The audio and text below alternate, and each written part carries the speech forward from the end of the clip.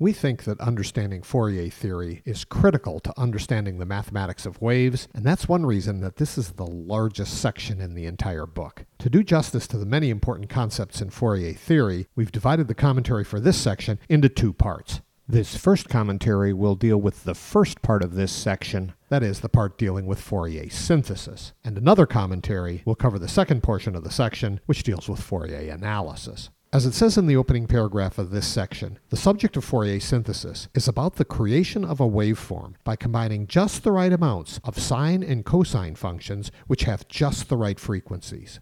If you read section 2.3, you saw a bit of this process in the discussion of superposition, but in this section, we're combining waves in a much more sophisticated and useful way. You can see an example of the first step of this process in figure 3.9. In the A portion of that figure, we've drawn a square wave function x of x with spatial period of 2L. The goal of this exercise in Fourier synthesis is to synthesize this waveform using sines and cosines as our basis functions.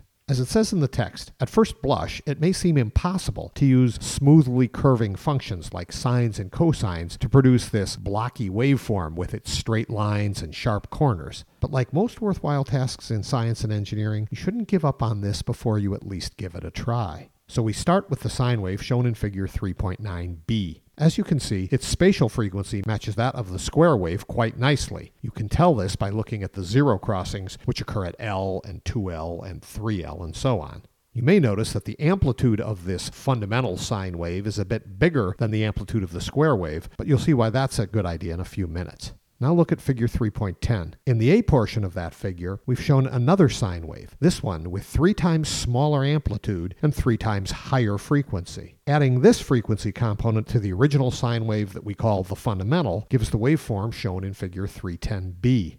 Notice that some good things have happened by adding in this second sine wave. And by good, we mean that this combined waveform looks a bit more like the square wave that we're trying to synthesize. If you look carefully, you can see that the second sine wave has a negative value just at the locations of the positive peaks of the original sine wave. So when you combine these two sine waves, the combined waveform doesn't overshoot the square wave by as much. Another benefit that the second sine wave brings is that it does a little squaring up of the fundamental sine wave exactly where it needs it. Now look at figure 311. In the A part of this figure, we show a third sine wave. This one has 5 times smaller amplitude and 5 times higher frequency than the fundamental. Adding in this third sine wave, as you can see in the B part of figure 311, makes the combined wave resemble the square wave even more closely.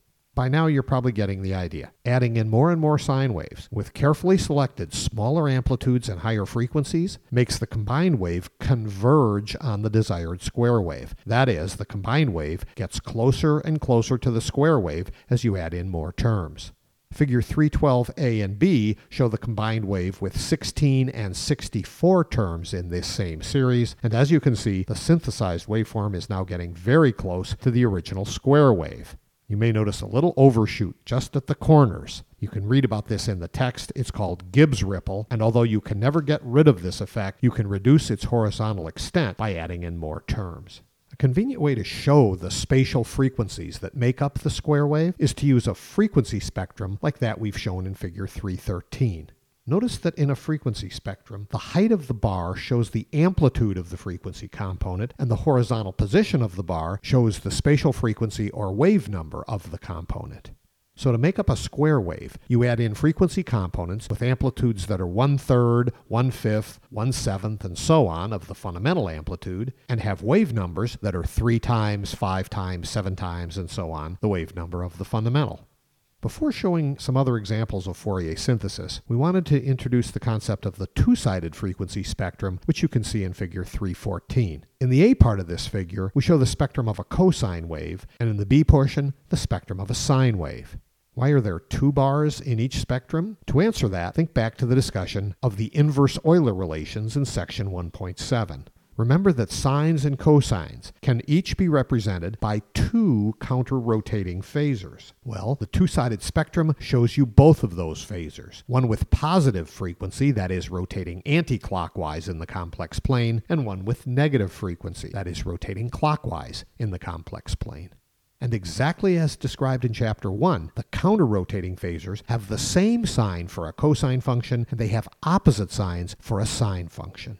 So, Fourier synthesis involves the algebraic summation of sine and cosine functions of various amplitudes and various frequencies, and the graphical representation of the synthesized waveform is shown as a frequency spectrum. As it says in the text, you can Fourier synthesize spatial functions such as x of x, as shown in equation 3.25, or time functions such as t of t, as shown in equation 3.26. Notice that the cosine coefficients are generally called a sub n and the sine coefficients are called b sub n. Notice also that there's a non-oscillating or DC term which is called a0. We need that term to account for waveforms that are vertically offset so their average value is not 0 as it is for pure sine and cosine waves. At this point, you may be wondering, how important are the exact values of the a sub n and b sub n coefficients in Fourier synthesis? In other words, if you vary a sub n or b sub n a little, does that impact the synthesized waveform very much? The answer to that question depends on what you mean by a little variation, but you can see some examples of this in figures 315 and 316. In figure 315, we made the coefficients decrease as 1 over n squared instead of 1 over n, and we've also made every second coefficient negative. Doing that changes the synthesized waveform into a triangle wave rather than a square wave.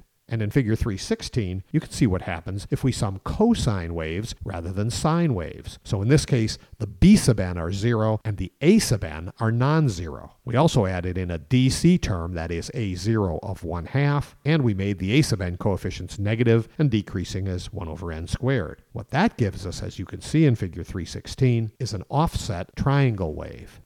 So can you synthesize any waveform from appropriately weighted sine and cosine functions? The answer is yes, as long as the function you're trying to synthesize is reasonably well behaved. And by well behaved, we mean that it doesn't have an infinite number of maxima or minima or discontinuities in any given interval. That means that most functions you're likely to encounter in physics and engineering are almost certainly going to be amenable to Fourier synthesis.